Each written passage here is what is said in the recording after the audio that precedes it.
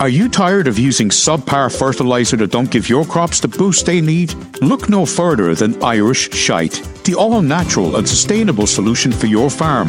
Made from the finest blend of Irish animal waste, Irish Shite provides essential nutrients for your crops to thrive. And it's not just good for your crops, it's also good for your skin. With Irish Shite, you'll look 10 years younger. So why settle for less? Choose Irish Shite. It's made right here in Ireland. And be sure to tell your friends and fellow farmers about the power of Irish manure. This message has been brought to you by the Irish Shite Association, the natural choice for a sustainable farm. What was the guy from Fox? Bill something. The guy that was... Fox? No, Bill something. The Irish guy, the Irish-American guy. What are you talking about, Fox? What's Fox? Fox, the American... Fox News, the American fucking thing. Oh, Bill... The propaganda Bill thing. Shithead. Bill Shithead. So when Bill Shithead was going like, fuck it, we'll do it live. Is it Carlson? It's not Carlson Tucker or something like that, is it? No, Tucker Carlson. That's the guy that looks like he's always like shat his pants and he doesn't know what he's going to do next. He doesn't know how he's going to sort of get out of the situation. I have a strange sensation in my underwear right now, and I'm not sure how I feel about that. I'll use small words that you'll be sure to understand, you warthog-faced buffoon. What you just said is one of the most insanely idiotic things I have ever heard. Everyone in this room is now dumber for having listened to it. What did you say? You are a sad, strange little man. Don't call me stupid. Hello, and welcome to The Best Bits, a movie podcast where each week we pick our favourite scenes from randomly selected, weirdly specific themes. This is your co-host Will, a writer of 3 films plus a Christmas special, and I am joined once again by my co-host and writer of 1 and a bit films. Hello, Will. How are you? Of Kevin. How are you? I'm very good. You just spoke over me. You rude. I don't want to cut the scene again. I don't want you to keep telling people I've only done 1 film. Sorry. It's getting embarrassing. God damn it, I'm Kevin. great, write Will. more How movies. Are you? Kevin, write more movies and get them produced and have them in theatres like in the next 2 weeks, please, if you don't mind. I prefer writing deleted scenes, to be honest. Completely deleted scenes. Kevin, this week I have been tasked with the challenge of coming up with my best deleted scenes. And let me tell you, I discovered something amazing. Do you want to know what it is? Okay. Well, yes. That's the whole point of the podcast. This is the bit of knowledge that's going to blow your mind. And what I learned is that every film has a deleted scene. Every fucking film has a deleted scene, right? We're writers. Writers could tell you that. Yeah, I know. And every film we've written has deleted scenes, of course. So every film has deleted scenes. So the task of going and figuring out what in the hell, my best deleted scenes would be is it's like shuffling through the debris, the discarded snippets of people's efforts. And you know what's different about this episode compared to all the other episodes is that for the first time I know what your pick is. Because you told everybody in the group chat, of which I'm a member. And you asked people for confirmation. Shut up. So I'm going to have to pretend that this is all brand new information. It's called acting, Kevin, lad. No wonder you didn't become an actor. If you could just keep your trap shut. Oh yeah, I tell you what, I did some do. acting once. I did an acting course. Yeah, for 6 weeks I did an acting academy thing, and I loved it. I loved it for one reason, right? You know, when you go to the gym and you come out of the gym and you feel like you feel sort of relaxed. You feel like you've gotten all this adrenaline out of your system. When you did like this, when I did this acting course, purely out of complete boredom, and I felt like maybe I should learn how to deliver a line that somebody else has written and see what that feels like if I'm going to be writing lines for other people. But I felt like that every week it was total and utter like humiliation and embarrassment. But then I walked out of the studio every afternoon on Saturday, and I just felt like light. I felt like that was humiliating and really embarrassing, and it did not matter. It was absolutely fine. So I found it really sort of healthy, like mentally, like it gave me such clarity. Sorry, Will, we can cut this. It can be another deleted scene. Kevin, deleted scenes, Jesus. Kevin. Deleted scenes, that's what we're here to talk about. Can I tell you what my pick is to kick this off? Shit, Will that help? Do it. Yeah, go on. When we have the wheel, right, and we spin it, there are certain topics that both of us really want, and I really wanted this one because, and it's probably good that I didn't get it, because I just talked about, on special effects, the first film that my pick is coming from. So I felt like, oh, that worked out all right, because I would have just been hammering home this franchise again. But my pick is not so much a deleted scene, but it's a restored scene in an alternate cut, and it precedes Zack Snyder's Justice League, and it's from Richard Donner's Superman 2, his cut. Oh, yeah.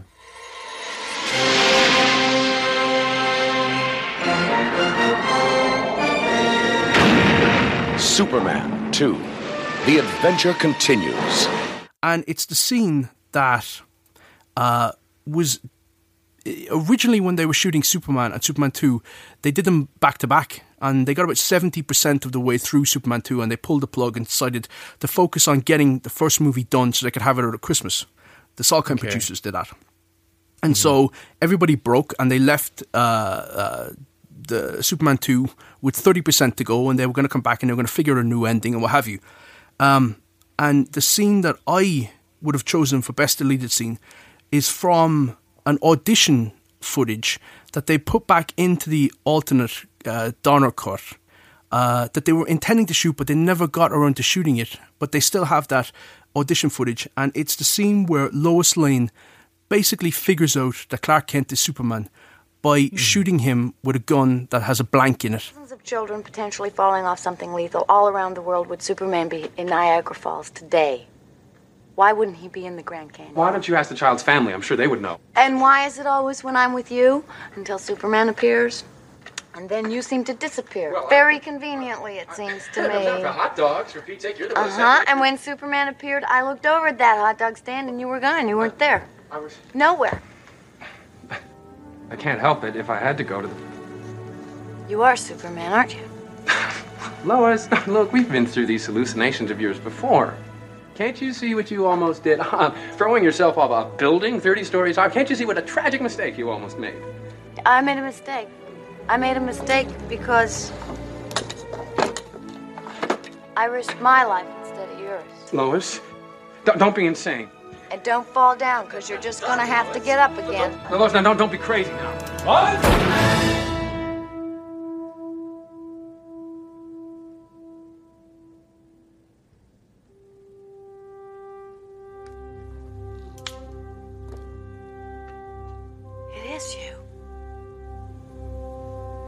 And it's not just like a cracking fucking scene, but it's one of those scenes that is so good that it just hurts me that they never actually did it properly.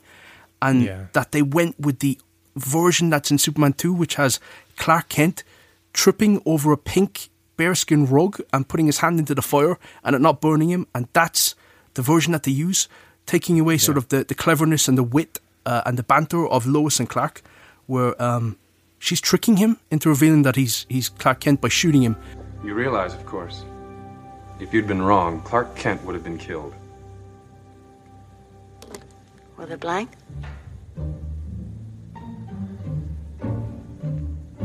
Gotcha. I thought, oh, that is so good. That is such great writing. And the Salkinds, motherfuckers, they insisted that with Richard Lester taking over from Richard Donner, that he shoot his own version in order to get at least 50% of his take on the film in there so that he could get credit. And that's why we have the inferior Superman 2. But that would be my pick. That is actually a fantastic pick, because that scene, everything about that scene is great. That build up to, it's just a scene in isolation that works from the very beginning to the reveal. It's like a little short film, and because it flies in the face of the whole thing of like, why doesn't she know that Clark Kent is Superman?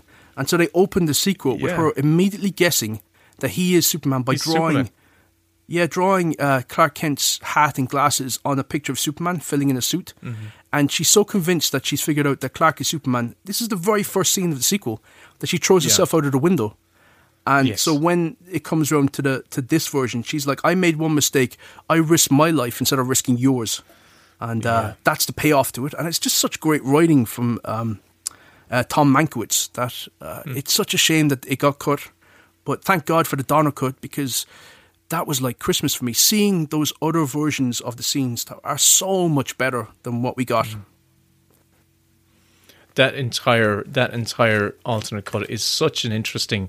If you haven't seen them, seek them out. They're a real treat and a real surprise when you actually see what Donner had in mind. And it doesn't particularly work though as like a film, because they have to repurpose the footage. But I guess, when we're going to be talking about deleted scenes, we're going to be talking about director's cuts, and I think that is one of those strange, middling director's cuts, in that it's more like an oddity than an actual film. Yeah.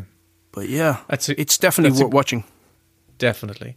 And that's a kind of a good segue, because I briefly wanted to touch on director's cuts, and the reason being is because every film has got deleted scenes, and what has happened in recent decades is that we've seen directors get a second take at these, where they get to reinstate some of those scenes that were deleted and kind of like to fill out the film. So these scenes mightn't in isolation for me be, I could classify them as like best deleted scene, because all they really might do is just give an extra beat of a character, just basically change the pacing of a film, where it's a kind of an almost an invisible addition, an invisible kind of like enhancement to the original cut. And there have been several of those, and the most recent film, and I know we've already brought it up in the podcast, is definitely Kingdom of Heaven. Be without fear in the face of your enemies. Safeguard the helpless, even if it leads to your death. That is your oath. Rise a knight! Rise a knight! The director's cut of Kingdom of Heaven improves that film upon the theatrical cut, where it's the pacing of it feels right, the characters' motivations feels right. You feel it's a film that has a particularly devastating tragedy at its heart, which I think gets just rushed through in the theatrical cut, and it's all little snips, it's all little additions. Yeah, it's not so much deleted scenes. It's like there are the context within scenes gets chopped down for the theatrical cut. Yeah. But Ridley Scott has, he must have more director's cuts than any other director out there. Yeah. But, sure, look at Blade Runner alone.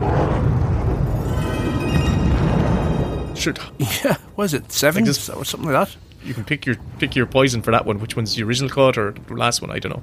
Yeah, but isn't the unicorn, it changes everything about that film. And that's an addition, isn't it? So.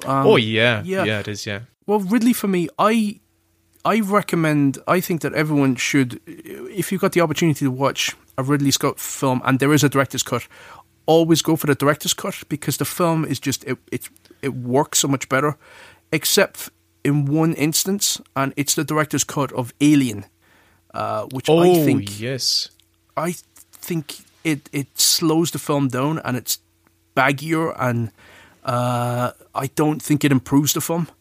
So, but all his other director cuts, I think, are well worth choosing over the theatrical cuts.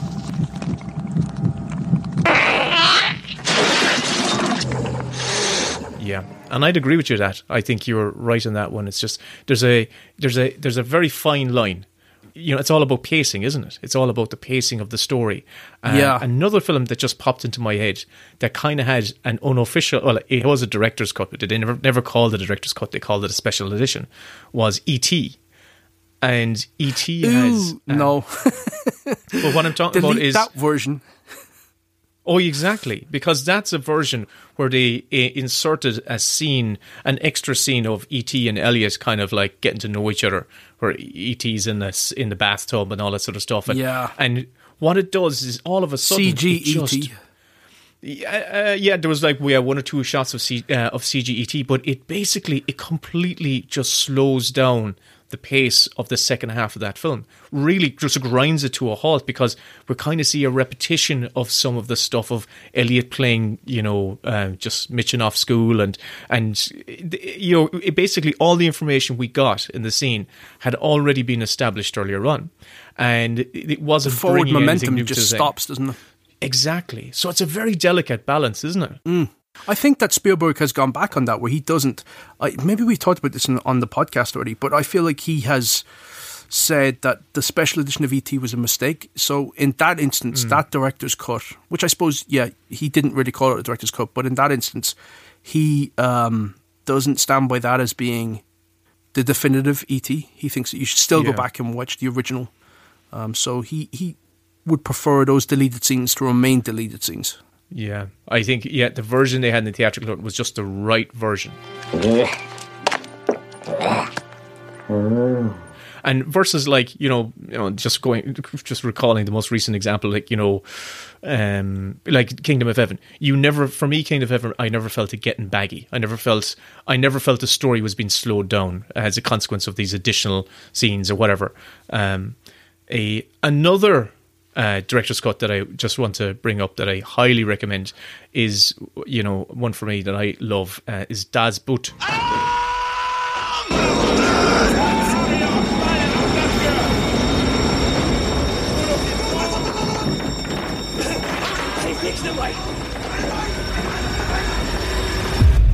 Wir sind über uns. Genau über uns.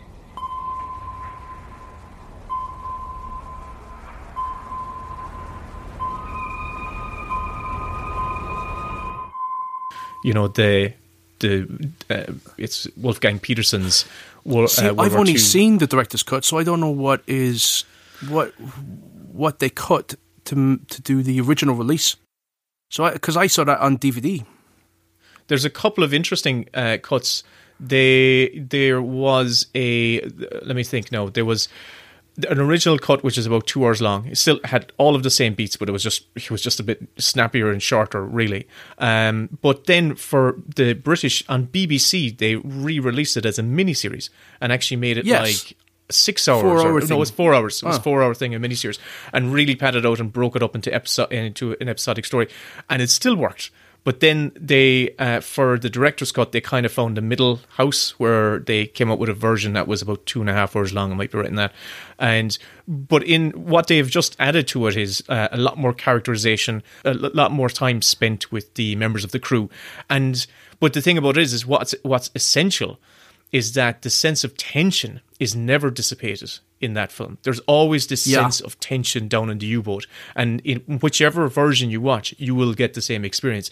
But I think they, from what I've read, this miniseries is excellent. If you can ever find that, it's excellent. But I would highly recommend the director's cut. It's just a cracking film. See, because I love it. You can almost undercut yourself by putting in deleted scenes. Like the one that is coming to my head as we're talking now is the opening to Escape from New York. New York, 1997. The entire city is a walled maximum security prison. Where that's a very linear film where you're meeting Snake Plissken and you're just learning him through his behaviour rather than his backstory, which I personally, as a writer, I always prefer that to sort of like tell you who the people are by how they're moving through the world in the present as we're watching them, rather than flashbacks or beginning too early in the story. But the deleted scene from Escape from New York was the bank robbery, where you get to see Snake rob a bank, go back for his partner, and then get captured. and that's how he gets brought into the story. And I feel that diminishes him a little bit. It's cool to sort of see him like engaged in something that we've not seen before, or I'd not seen before. But then when you realise what it does for the character, it just sort of makes him smaller and less iconic and more sort of like, oh, he was just a shit bank robber, rather than him being this ultimate badass whose reputation precedes him. And so they were right to cut that deleted scene, I think. Although it's worth watching because it's so fun, and it's always fun to see peak era Carpenter and Kurt Russell working together. Hey, what's wrong, Snake? Nobody's here. Oh, come on, man. What are you worried about? We made it, baby!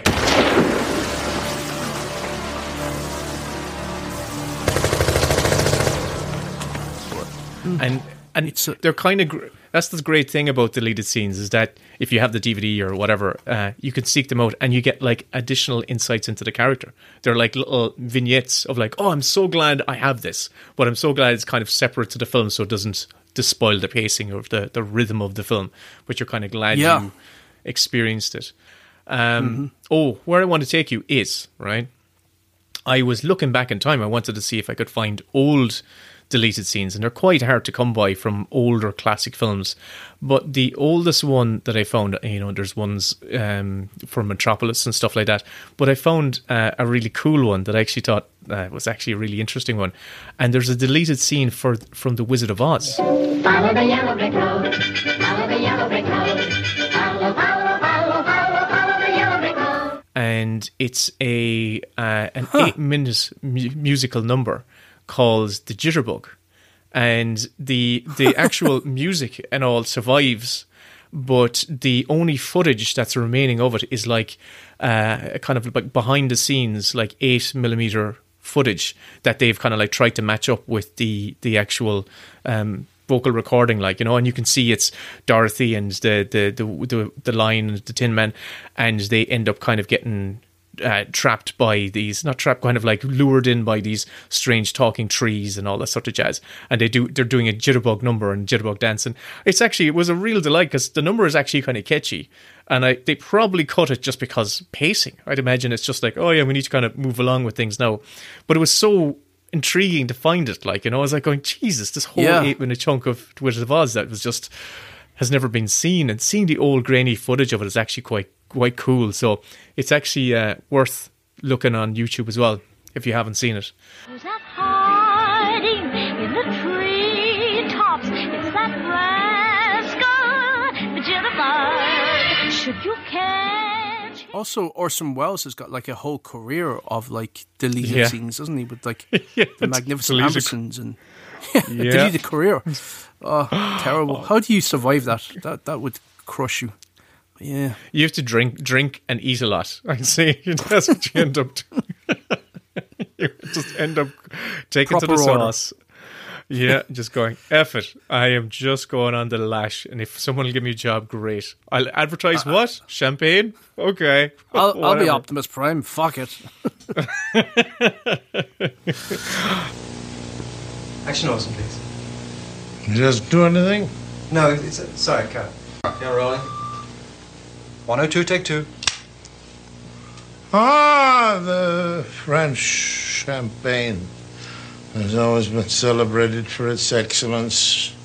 There is a California champagne by Paul Masson. So I'm going to go through, I've basically got this list of 10, right? And I've gone through a couple already. But I found a cool little deleted scene from The Goonies. You guys, just what if this map could lead to One-Eyed Willie's rich stuff?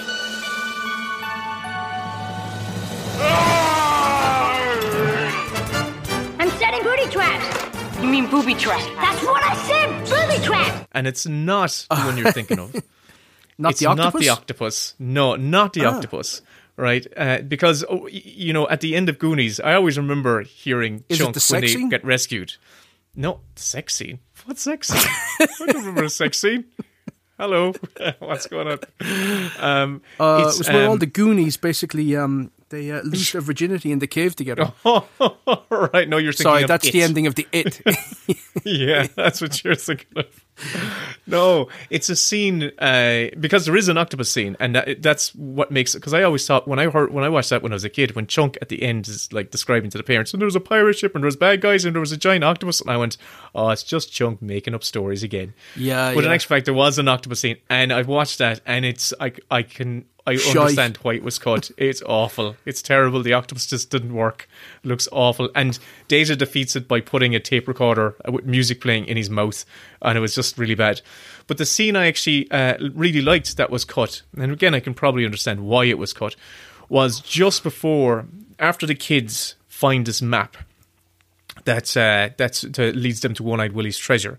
They, in the film, they kind of get on their bikes and they're gone just after the house, right? So what happens is before they go to the restaurant cabin. They actually they stop at a shop.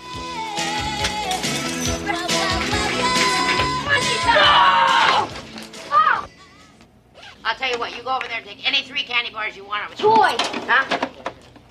Any 3 of those candy bars. $4 in cash. No. How about $5 in cash?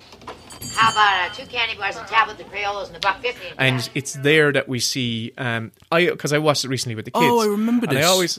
Do you know the scene I'm talking about? Mm-hmm. And it's actually where we see Mikey. He's got the map and he finds a local tourist map. Cannon Beach. Wait a second. This looks almost identical. The X. Where's the X? X is here. Hang on. Wait a minute. Oh my God, I know these rocks. I know where this is. Guys, check it out. I know how to get here. This is Astoria. This is where the rich stuff's buried. Come on, guys. We can go there. We can get the rich stuff. And in my head, as an adult watching it now, I kind of did feel the logic disjoint of, hang on a second, Mikey just got the map and he just automatically knew where to go. That is one element that I thought was kind of fun. But also there's a funny bit where Chunk is he's in the freezer and he's literally opening the lids of ice cream and he's just taking bites out of ice creams and closing the lids back in again. It's disgusting.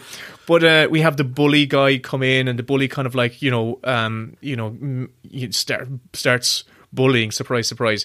But I can see why it was cut because it might have slowed down them getting out onto the road.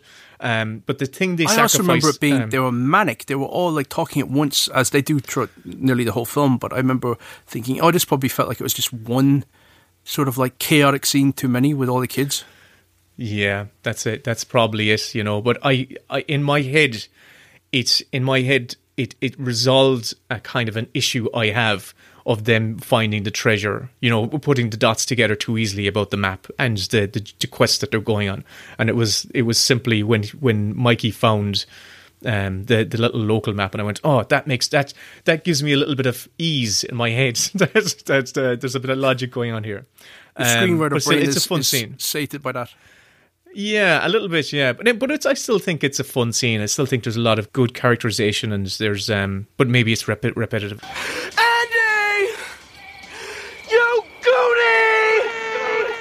Another one that I liked was the one from Kill Bill Volume 2. 1 ticket to Tokyo, please. 1 way. That woman deserves her revenge. And we deserve to die. No kidding, I heard it was kind of hard. There was an amazing deleted scene from the script that got cut where... it was so cool to read, where it took place in the States and it was the bride having an encounter with, I think it was Yuki? Is it Yuki or Yukio? Oh God, I can't remember her name though.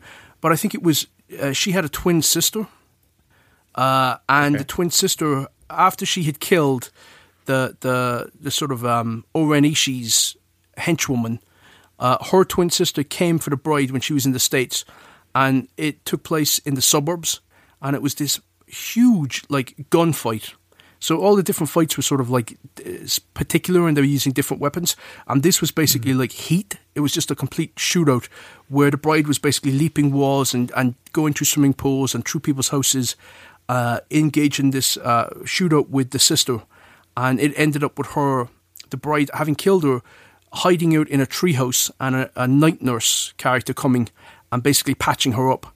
And it was a cool sort of like interstitial action sequence that it got lost when they split the films in two. But yeah, that's a deleted scene that comes to mind to me when I think of Kill Bill. That sounds great. It really does. The scene that I'm thinking of is a scene that kind of resolves a bit of the issue in the finale of Kill Bill Volume 2, in which we don't really see Bill in all his power and glory. And this scene was a scene that was taken out, which happened earlier. And it's between when Bill takes on Michael J. White, I think his name is, and his thugs. So it's Bill and B, Uma Thurman's B, walking through this kind of quiet village, and all of a sudden this gang of thugs accosts them, and Kill Bill just wipes them out really quickly. And there's a really quick he dispatches. He's Kill Bill, and he dispatches Michael J. White in a really cool way, where he, you kind of have to look it up, and it's kind of cool. But what was great about that scene is that we get to see Bill using his full kind of like abilities, and we see how dangerous he is and how much of a nemesis he actually will be for B when she actually faces up against him. So it kind of it would have added to the weight of her taking him on one-on-one. But it unfortunately didn't make the cut. But it's a cool scene, another cool scene you should check out if you're interested in that film.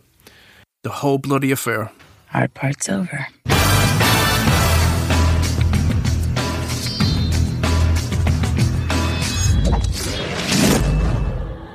And I'm going to go... See, this is just complete random, right? This is just me making my list and just randomly throwing stuff out.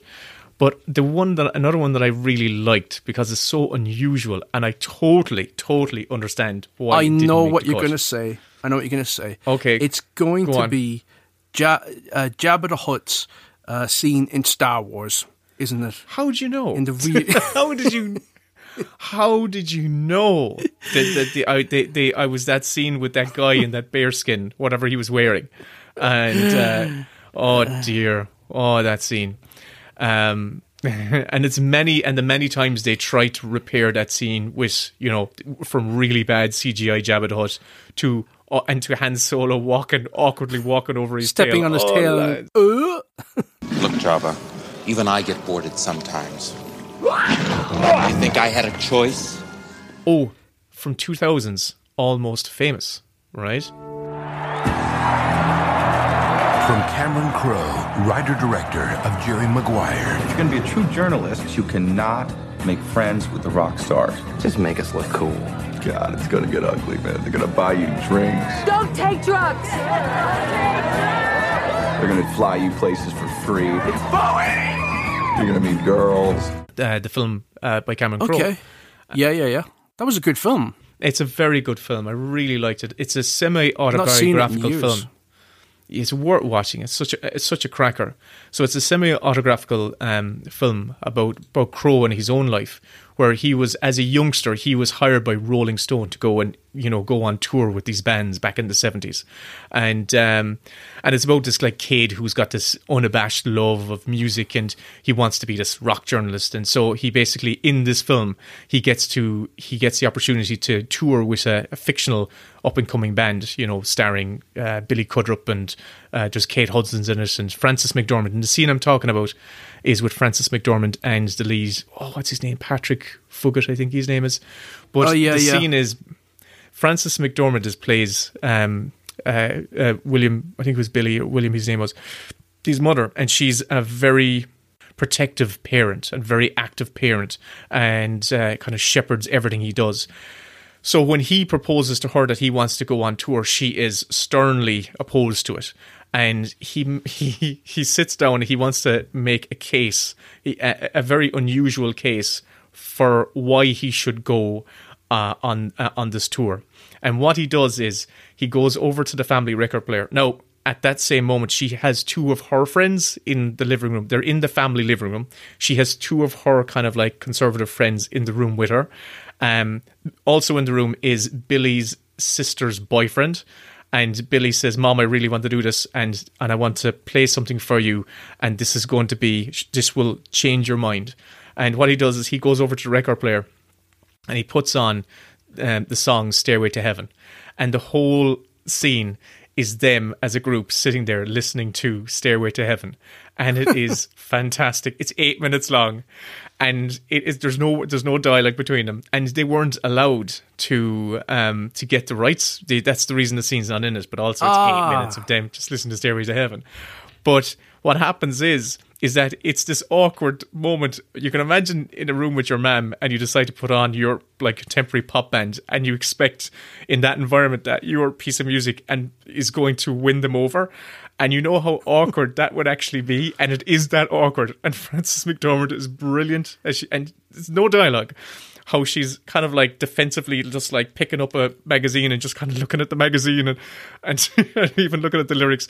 But she's sitting on a couch, and sandwiched between her, she's on the couch, and on the far end of the couch is one of her friends, a conservative friend. But sandwiched between them is her daughter's boyfriend, and he's all for it. And as the song is playing out, he starts playing all of the roles in the band. He's drumming away, and as it goes, as the song picks up, he gets more vigorous and more vigorous. And it is very funny. See that. It's very good. It's very good. And it's just a class little scene, and it's just such a poor William's face as he goes along, as the song goes along. He's kind of just nodding to his mother, going, "You see, Mom, you see," and she's just going, "Nope," just going, "I do not see." It is wonderful, a wonderful moment of just adolescence versus a parent, and I love it. Which will I love it so much. Definitely get a copyright strike if we include it in this podcast. That was when I watched it, because it's all Stairway to Heaven. Not a chance can I play any clip from it. Nothing. It's a good one, Kevin. It really is. Yeah, I have to watch that film again. It's been a while. Yeah, it's been a long time, and that's another one that has a director's cut. There was it came out as Untitled, and then there was another version came out a couple of years ago called the Bootleg Cut, and that might include the Stairway to Heaven song. I'm not really sure, but I think. Do you remember in the early 2000s they kept putting out the unrated cuts of DVDs, and it was always shite. It was like stuff where you think, this shouldn't have been in the film. This just didn't work. There's one in Step Brothers that is the heart attack scene with where Will goes to his brother's job site to interview with what's his name? Fucking Rob Riggle, I think it is. Yeah, with him, and he has a heart attack while he's while he's sort of like giving him a bollocking.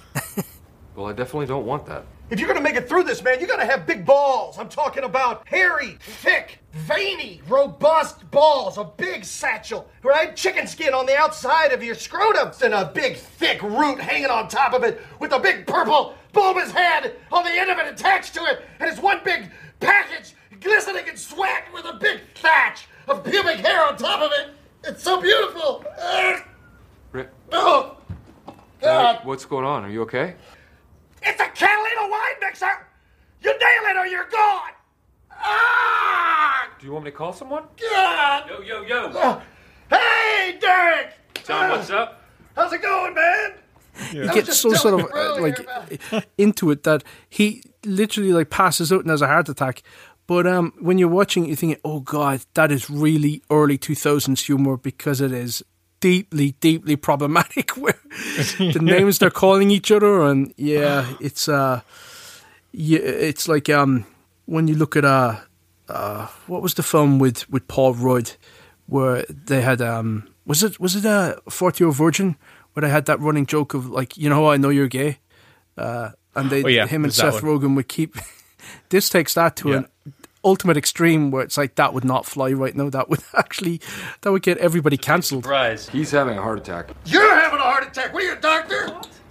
Do we need to call someone? No. Call your mother, maybe. He's fine. I'm fine. I'm at the top of my game. It's called commitment. Yeah. It's called aggressive salesmanship. Being a salesman. 2 words you should know, motherfucker. I think we should call an ambulance. No. Listen, you can't fuck this up, Brennan. Okay. All right? It's a Catalina wine mixer. He's unconscious. Now, I have to sell or lease 85 choppers. You good? Hey, Derek! Yeah.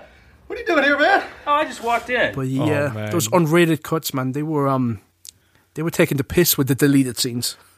They were just double dipping. It was just any reason to, get people to potentially buy another copy of the same film. That was just all at the height of the DVD's boom. It was just another reason to sell. Slap the different font cut. We've got a different font on the title card. It's unrated, but it's also ungraded and it's unmixed and it's awful. It hasn't been edited. Yeah. Oh man. There's two that we I feel like, because this is particularly like deleted scenes category, we have to mention them, even though we've brought them up on other podcasts at least once already. But it is that scene from Pop Stars, Never Stopping, the fuck you thing. That's one that we just got to slot it in here. It's got to go in here because it's so good. It's the fuck off song. It's the fuck off song, Kevin.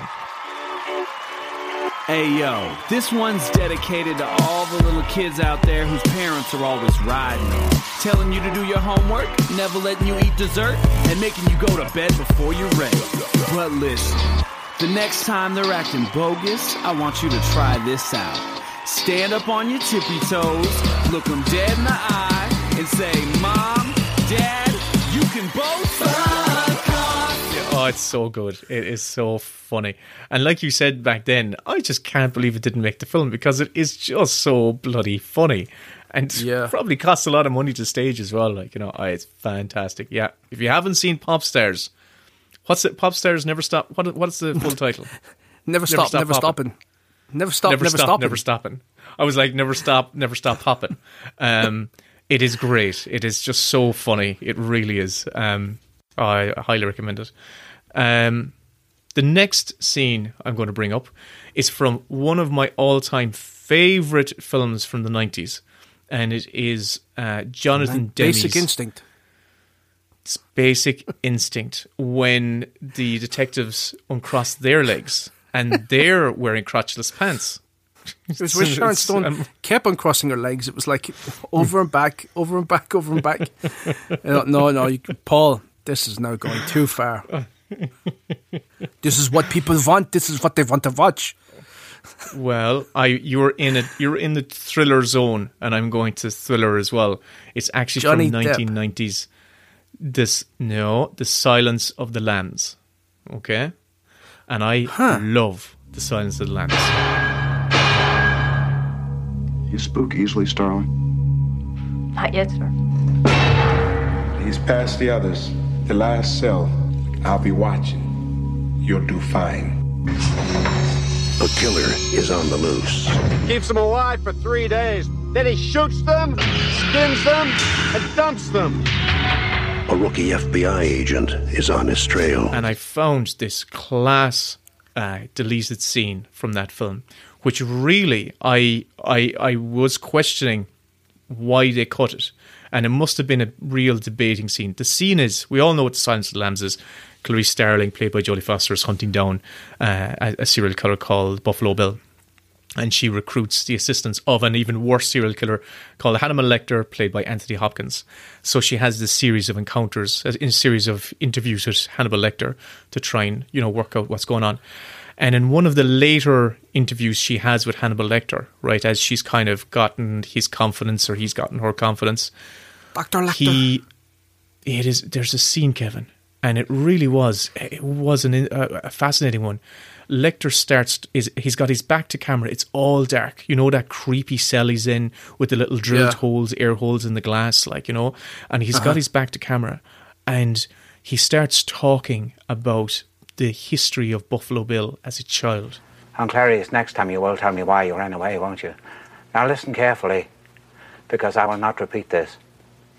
You're trying to obtain a list of males rejected by all 3 gender centres. Check first the ones rejected for having lied about criminal records. Look for severe childhood disturbances associated with violence. How Billy wasn't born a killer, Clarice. Oh no, he was made one through years of systematic abuse. Go to the personality tests. Study their drawings. Billy's houses will be very small, with tiny windows, no flowers, no pets, no toys, no sun. and his females will be even more crudely sketched than his males. But he will compensate with exaggerated adornments, jewellery, big breasts, and then his trees. Oh yes, Clarice. His trees will be frightful. And Anthony Hopkins, Hannibal Lecter, turns around to camera and he's looking straight at us down the lens, which is a device they employ so brilliantly in that film, of characters looking straight down the lens to a nervous. But when he's talking about this abused child, the light kind of a light illuminates on his face, and we see something in Hannibal Lecter's eyes that I have certainly did not see in the theatrical cut, and there were tears. And Lecter was actually welling up talking about this child, this abused child. And in actual fact, it made me question. I was like going, shit, is he talking about himself right here? He's talking about, okay, I know he's talking about Buffalo Bill, but you know he's pulling on something from his own past. And it was very, it was a scene that I'm sure they debated about cutting. And because I think that if he's getting emotional, that almost flies in the face of him being a psychopath. So it's probably like, although some of the psychology of that film was a bit iffy, but it's just it's the suggestion of tears. It's the suggestion of, but like it's almost incongruous to what he's saying. And again, I think it's tastily done, and it was a cracker of a deleted scene. It was on its own. I was like, fuck it, this is. Yeah, I love that film, from the bottom of my heart. I think it's absolutely incredible. The filmmaking. When you mentioned that, now, what I'm reminded of is there was a meme going around where it was a viral tweet going around where someone said that they love the sort of direct-to-camera looks in Jonathan Demme's Silence of the Lambs, and it had Jodie Foster looking direct on the camera. It had the prison warden guy looking direct to camera, had Hannibal Lecter looking direct to camera, and then it had the dog, the little poochy dog at the end, looking direct to camera as well as he's looking into the pit, and it just made me laugh. Well, I thought in that film it was always a very clever device, because they very clearly. The Jonathan Demme and the rest of the filmmakers decided to try and put us in Jodie Foster's in a female detective's shoes, and when in a very early scene when she's in her in the FBI headquarters, and her mentor, her ally and mentor, is talking to her, he's talking directly down the camera, which kind of is a no-go in filmmaking terms. Traditionally you're not supposed to. It's kind of crossing the line effectively, It's very documentary style, isn't it? And what it does, it makes us feel like they are talking to us. We embody Jodie Foster's shoes. So when someone's looking straight down the camera at you, it actually is, one, it's more engaging, but it's also a little bit intimidating, because someone's looking at you rather than us. If you were looking at someone in a traditional way a film would be shot, you're looking at someone who's looking off camera, let's say, to another character. But when they're looking down the lens, they're looking at you. It's such a power move, though, to look directly into somebody's eyes when you speak to them, like to not look around the room or whatever, but to look directly into their eyes. It weirds some people out; they get very uncomfortable. But yeah, that's why we don't have videos on here, because you just stare at me for the entire hour that we're doing this, and I just keep looking away awkwardly. Kevin, stop looking at me, stop staring at me, Kevin. You're just trying to intimidate me. I am not going to make another joke about being naked while I do the podcast. I don't know why I keep bringing that up. It was funny once, and I'm like, oh, it'd be really funny if it's inappropriate that I'm naked while doing this. Move on, get new material. There's there's another one I really liked from the year 2000, actually, and it was from a film I also really enjoyed. Vintage. Good year, and it's High Fidelity. My store is called Championship Vinyl. Turn it off! It won't go any louder! I can't fire them. I hired these guys for 3 days a week, and they just started showing up every day. That was 4 years ago. Directed by, was it Stephen Frears? Frears. Yeah, it was Stephen Frears. And is adapted from Nick Hornby's book, and it's really about fun film. A great rom-com. Great film. And it's just a great nerd, and a nerd film as well about music nerds. Dude's rock movie. Oh, it's great. It kind of launched Jack Black, didn't it? It really did, elevate him in a big way. No, because he'd been in I Still Know What You Did Last Summer, and that was just a career. It put him into the stratosphere. And he was also in Mars Attacks, by the way. He was in Mars Attacks for sure. I know that. For anyone who hasn't seen High Fidelity, it's a comedy, and it's about a record store. John Cusack plays the record store owner, and he gets dumped by his girlfriend because he basically is just he's set in his ways, and he's going back. Yeah, he certainly is. Yeah, and he's a music snob, and he kind of, the whole film is about him going over his previous breakups to try and figure out what he needs to do to win back his girlfriend, and he's got this in his record shop. He's got 2 assistants, one played by Jack Black and the other by what's the other guy? It's like Todd. I think it's Todd Lucy or something like that. But anyway. There's a great scene in this in which John Cusack gets a random phone call from a seller of some rare records, and he goes to the house anyway, and he opens the door of this kind of a nice house, and there standing in the doorway is Beverly D'Angelo, and we know Beverly D'Angelo from the National Lampoon's movies. She plays Clark Griswold's wife. And she goes in and she shows him to a wall full of records, right? And he's just going, okay. And she walks straight over, and at the bottom she pulls out this kind of like secret drawer, and it's got all these singles, And John Cusack goes over, and it's like Indiana Jones in the opening scene of Raiders of the Lost Ark, and he's like seeing.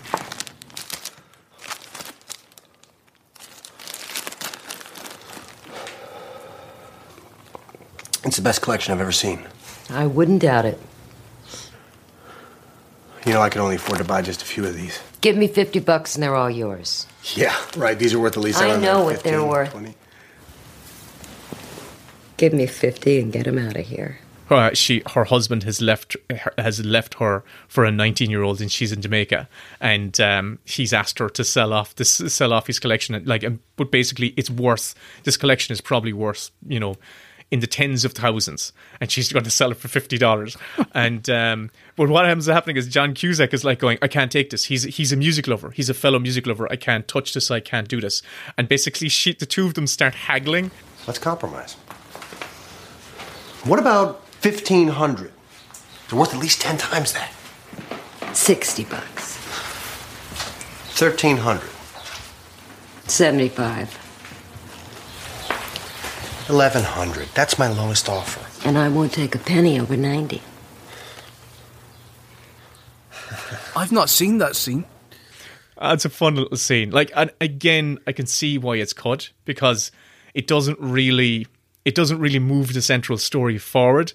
But it's kind of it's a side subplot about an estranged wife and an embittered person. And obviously, John Cusack's going through a breakup, and but he doesn't want. She's breaking up with a music lover just like him, and using his music as a way to, it's effectively trying to close out the first floor window into the lawn below, but she wants to burn the thing he holds most precious.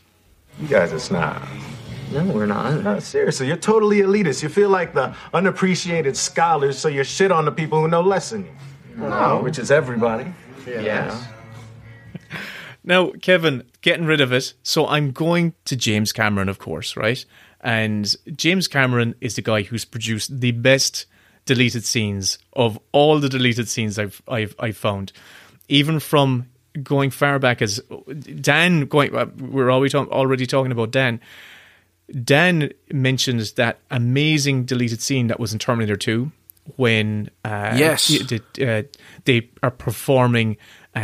They're performing surgery on Arnold Schwarzenegger's Terminator character, in which they can change his chip, change a part of his processor from read to write.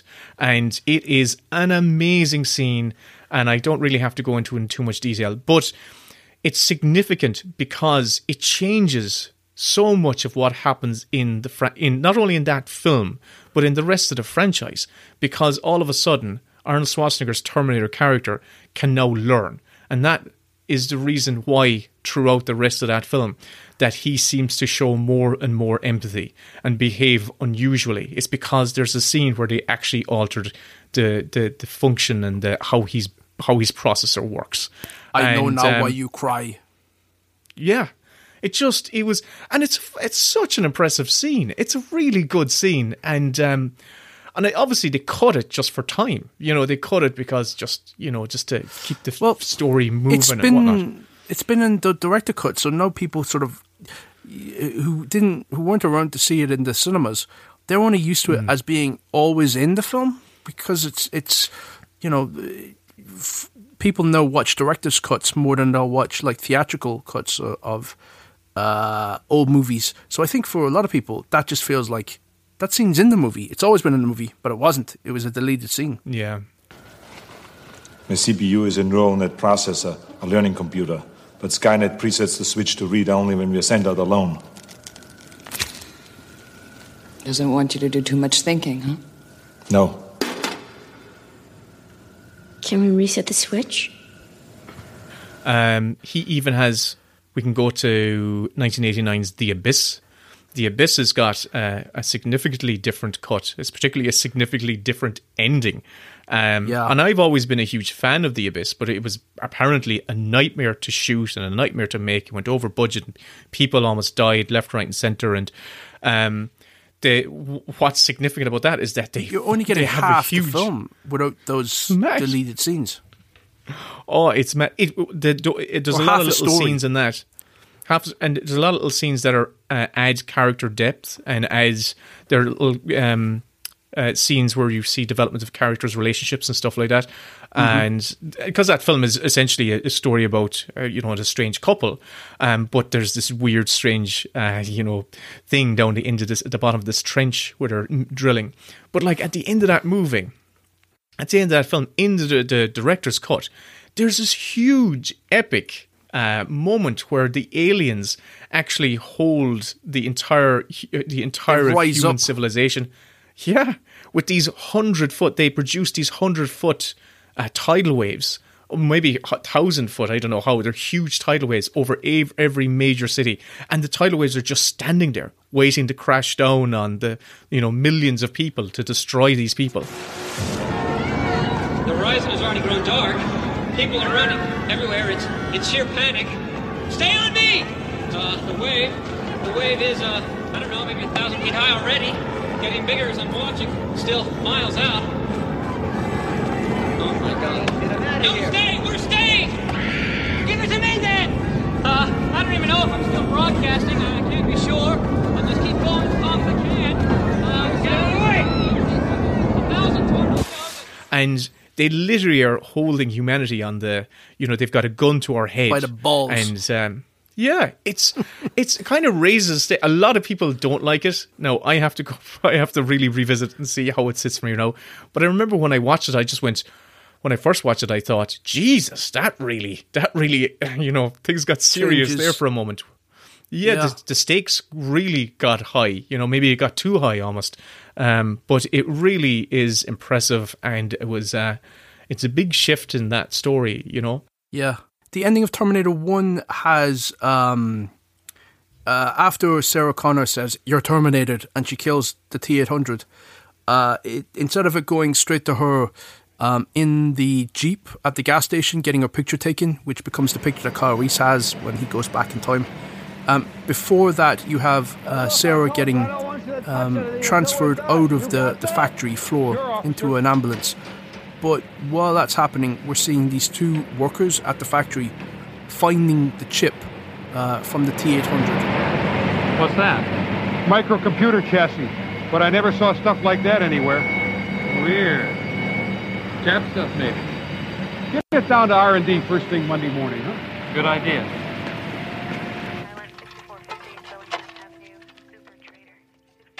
And you know that is basically setting up Cyberdyne.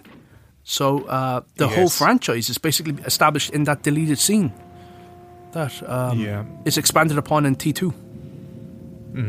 Yeah. And talking about endings, the ending of T2.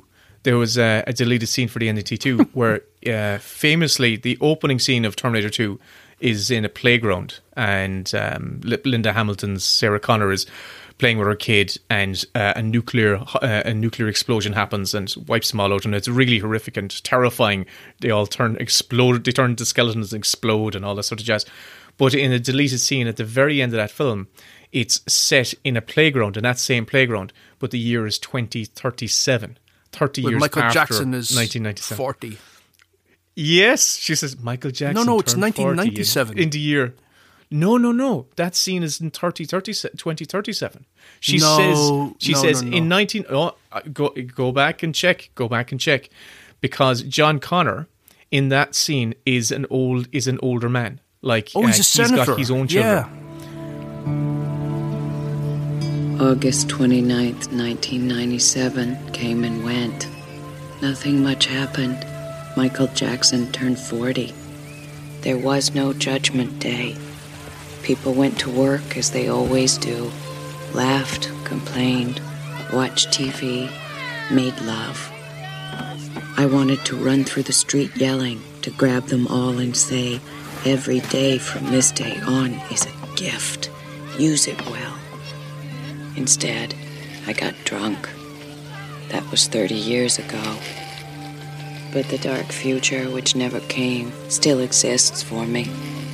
And it always will, like the traces of a dream. Isn't it weird, though, because he did a director's cut of that film, and he restored that scene that Dan mentioned and that we talked about, with the processing chip being taken out of his head, but he's left that scene out. So he still didn't think that scene was worthy of going into the film. And it's sort of good that he didn't put it back in, because it would have, well, actually, maybe he should have put it back in, because it would have stopped that franchise from continuing. Yeah, there you go. It would have said, everything's fine. Yeah. Don't worry, they would have just created alternative timelines, no matter how many happy endings you stick in it. They would just go, in actual fact, no.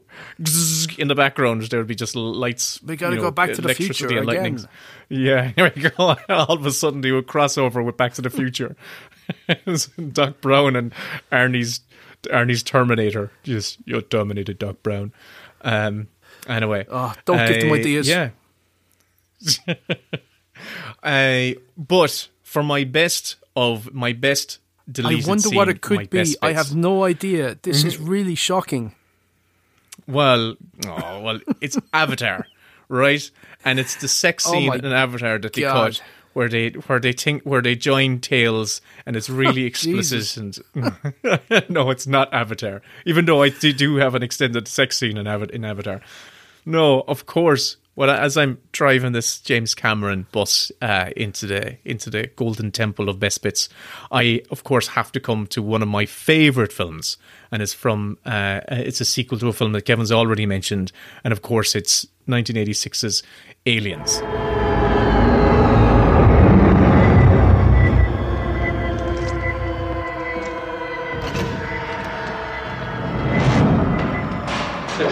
Get your light up here. Keep back, don't scare her. Movement. Talk to me, Hudson. I got signals. I got readings in front and behind. There's nothing back here. Look, I'm telling you, there's something moving and it ain't us. Get them out of there. Wow, this is brand new information. Yeah, who could have guessed, you know?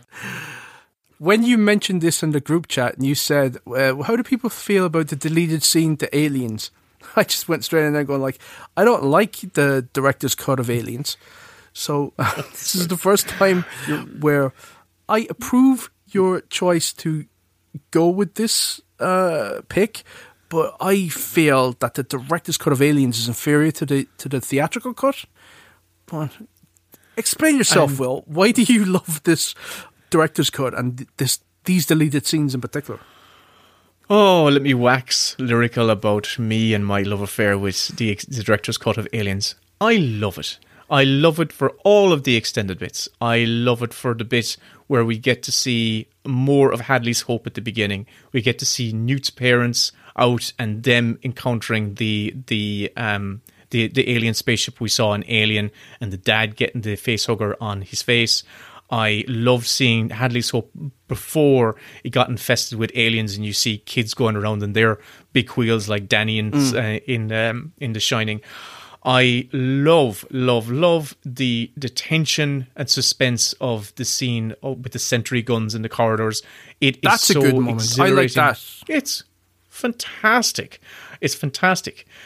But my favorite deleted scene has been reinstated in the director's cut, and I know it's a scene that you obviously don't like, but I do, and it's the scene early on in the first act after Ellen Ripley, played by Sigourney Weaver, has woken up she's survived the events of the first film, obviously, and she's woken up. She's in this.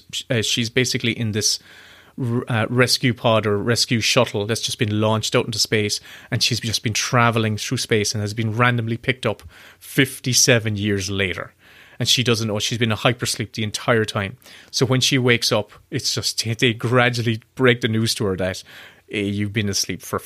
I think it's 57 years. Yeah, it's 57. And the scene is where she's sitting down. She's still in that kind of like safe space on this space station. But it's the first time in the only scene in the entire Alien franchise where we see trees and we see nature. That's not trying to kill her. And you think, oh, she's in a park, and then the camera kind of moves, and you realize it's an artificial projection on a wall and switches off.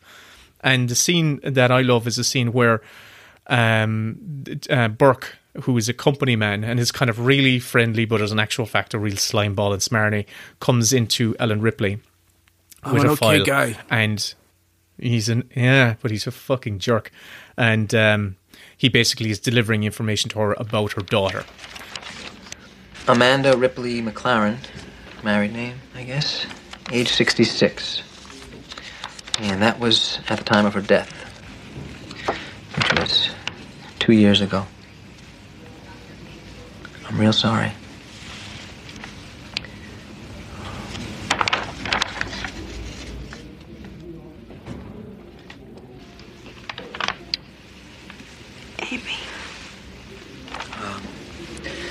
She was cremated and interred at Westlake Repository, Little Chute, Wisconsin. No children.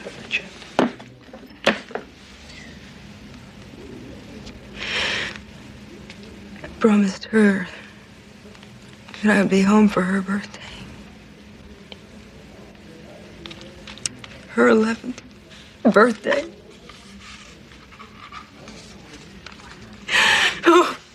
And I think this scene is so important for this film.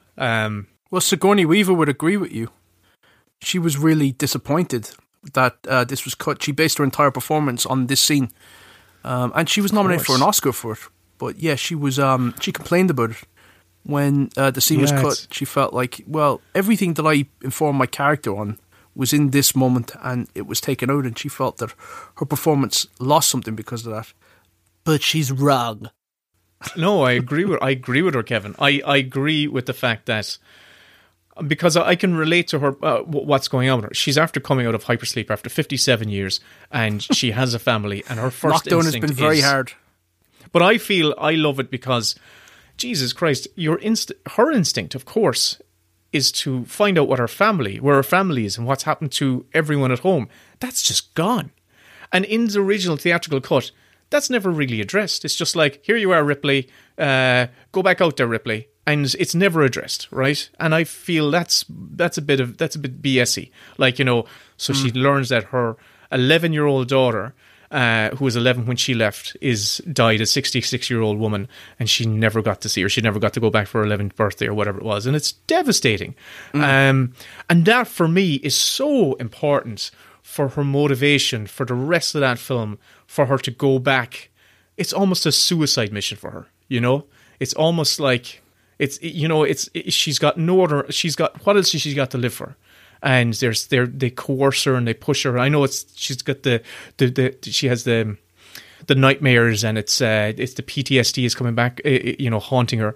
But the fact that she's lost everyone and everything is so important for her motivation. And I just think it's a really well played scene between the two of them.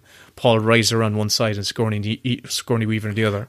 But I think is that the movie works without that, and it actually feels like somebody who's got nothing gains something by going back versus in the director's cut, somebody who lost something replaces something by going back. And it's the replacement of her daughter that I find just a little bit, I think it's like a little too on the nose. And when you get to the moment where it's like, Mommy, she says at the end, the fact that both of them have sort of just gotten over the fact that, oh, my mom's dead, so you're my mom, and my child's dead, so you're my daughter.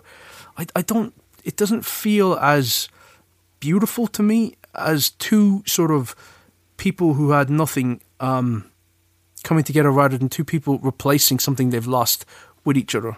I just prefer it without her being a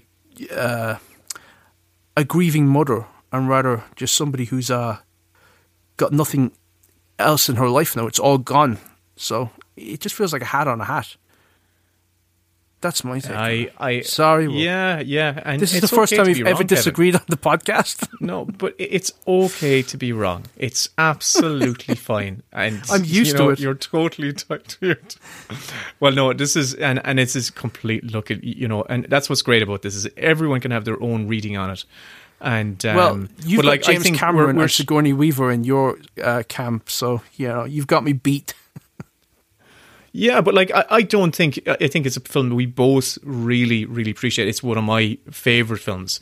I absolutely adore this film, and it is in my top 4 favorite films of all time.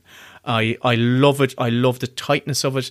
I love the even energy. with those extended scenes though, because it's like it adds about 25 minutes onto it, and I really feel those 25 minutes. I'm the opposite. I don't feel it at all. It's like, for me, it's like, no, I don't feel the weight of those scenes. I'm always invested. I'm always engaged in every scene. What did Cameron, he called it? It was like 20 more miles of bad road. Or something like that. 20 miles of bad road. That's exactly what it is. This film is 20 miles of bad road. And I think, for me, it's another, like I say, okay, I'm not a horror guy, but Jesus, I love, I have some horror films that I absolutely, Aliens is a horror film. It's an action horror film, isn't it? Action horror, yeah, I would say so. It depends on what your threshold is. I find the first one a lot scarier, but I find it more adrenalizing. I saw Aliens in the cinema, and I saw the two of them. I saw Alien and Aliens in the cinema, and sort of what do they call it? Like a repertory screening where they bring out old classics and you can go along and watch them. And there's a big jump in the visual quality between Aliens and Alien. But Aliens is such a fucking kick-ass action film that you can't deny the fact that it's such a fun movie. Aside from anything else, it's so I put it in best girl fights in the fight scenes episode, because even though it is a puppet and a puppet fighting each other, that is such a kick-ass action film. So I love Aliens as well. But there's one other there's a deleted scene I found that's a really rare deleted scene actually, and it's not in any cut, and it's a scene right near the end when she's basically strapped those two guns together, the flamethrower and the pulse rifle, and she's going for Newt, and she's kind of following the tracker, and just as she's about to discover the discarded watch that Newt was supposed to be wearing, she encounters Burke, Paul Reiser's slimy character, who we earlier saw being taken by aliens, but she encounters him as he's been cocooned in the wall.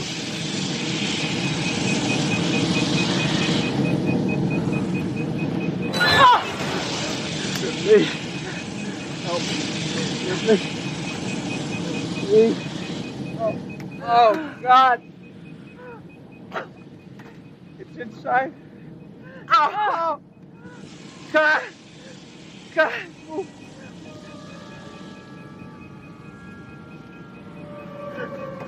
Me. No, stop.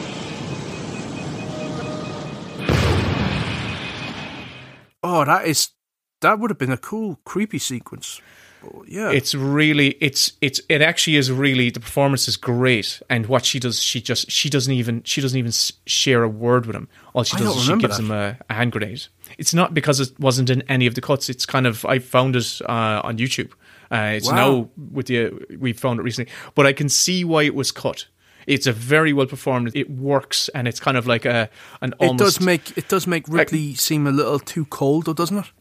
Where you think, yes, he got everybody killed, but I'm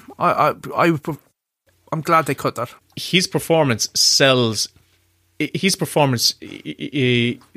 fact that he is having the most gruesome death, or he can, when he says that word, I can feel it inside me. It's actually, that's really kind of horrific. But yuck. I think why they removed it is because it literally just paused her. It was so close to her finding the Queen that it just was a pit stop just before we got to that. You know, in the latter part of your film, you really have to be tight. You know, you really have to. You know, you don't have much time, and you have to keep the momentum going forward as fast as you can. It's also almost beat for beat the first film, because like the first film, she's going back to rescue the cat. And in the second one, she's going back to rescue the kid, and it plays out almost the same way, except that rather than her having an encounter with the alien and getting into what would you call it, an astronaut suit, she has a spacesuit. Jesus, you can tell it's late and I'm tired. I can't even think of words. In the sequel, she gets into a mech suit and she faces off against the Queen. But Cameron sort of replicated the beats of Alien, but just took them up another level at every stage. So he knew what worked, and he stuck with it. Is this an apocryphal story when he went in to pitch for the sequel to Alien? Yeah, he wrote Alien and S, and then just drew 2 lines through the S to indicate $signs. It's just aliens.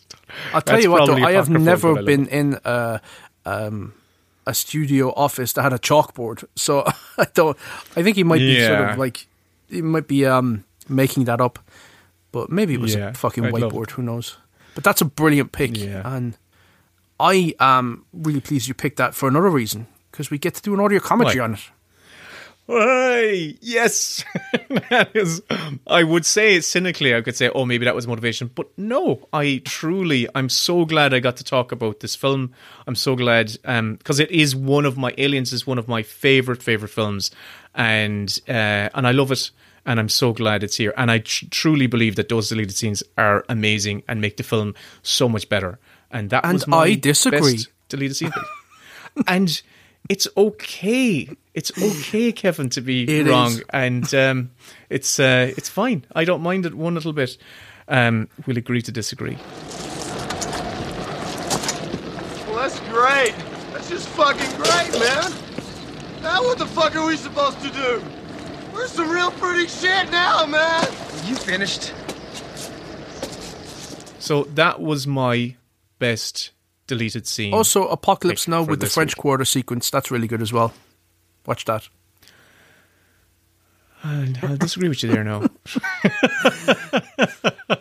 Okay, so now you got to spin the wheel for me. Oh, God, Kevin. Right. Are you looking forward to this? Yes.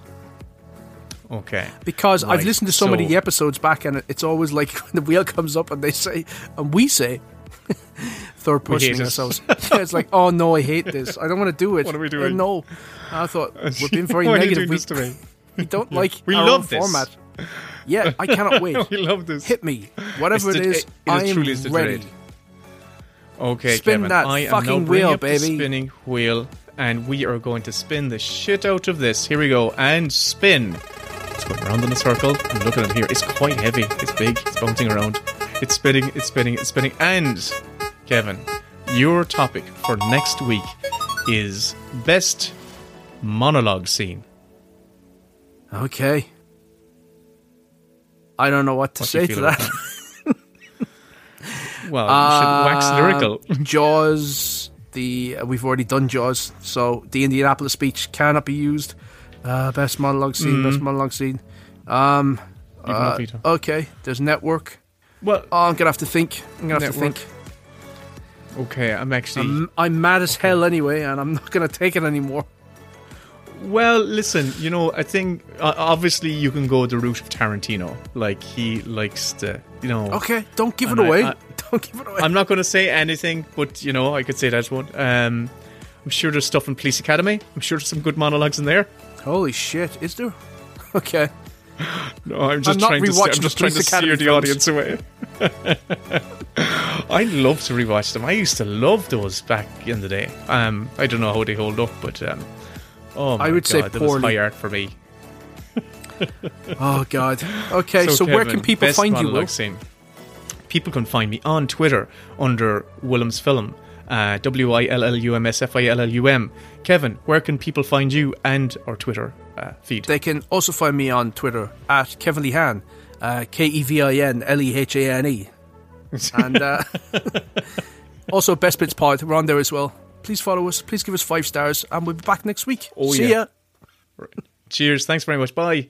The Best Bits podcast is produced by Will and Kevin. All audio clips and music heard in this episode is the intellectual property of the respective copyright holders, and no infringement is intended. If you enjoyed this episode, please like, share, subscribe, rate, review, all that good stuff. If you have any notes, comments, scene suggestions, or just want to get in touch with us, email us at bestbitspodcast@gmail.com.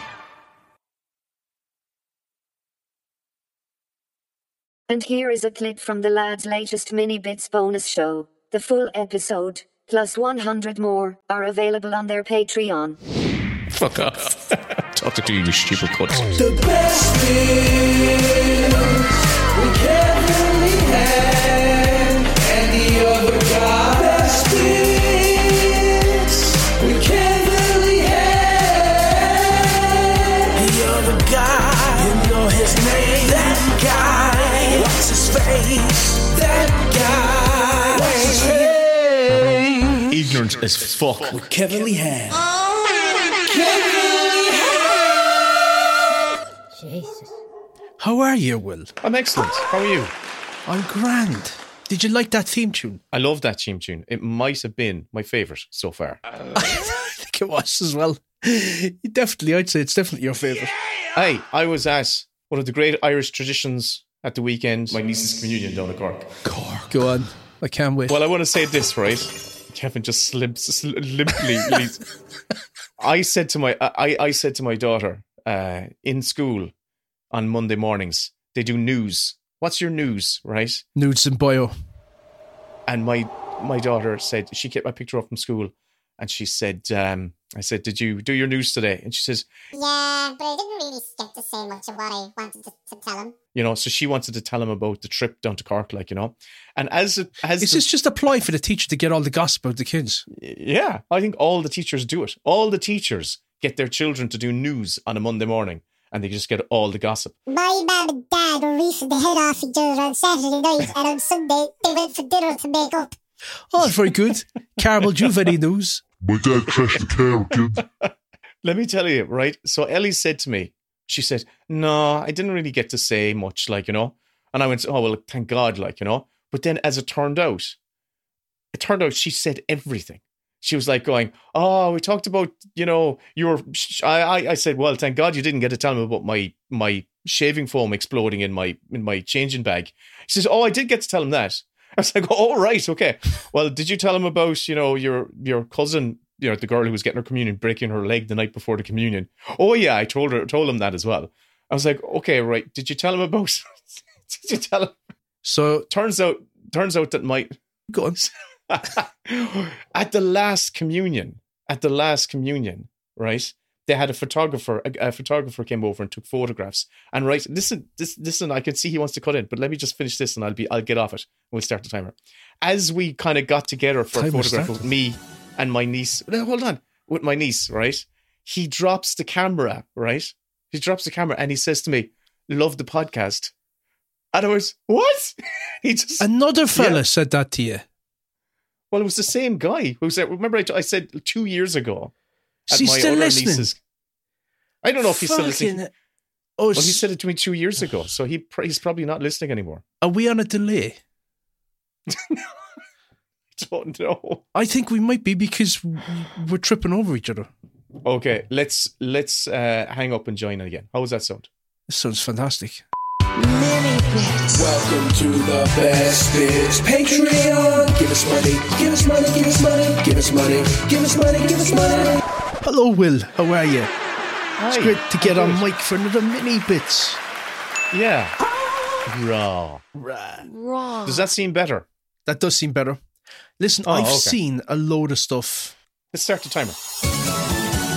Okay, I saw Monkey Man, I saw Civil War, I saw Conan O'Brien Must Go, Sugar, Fallout, Ripley, the Steve Martin documentary, tons of stuff.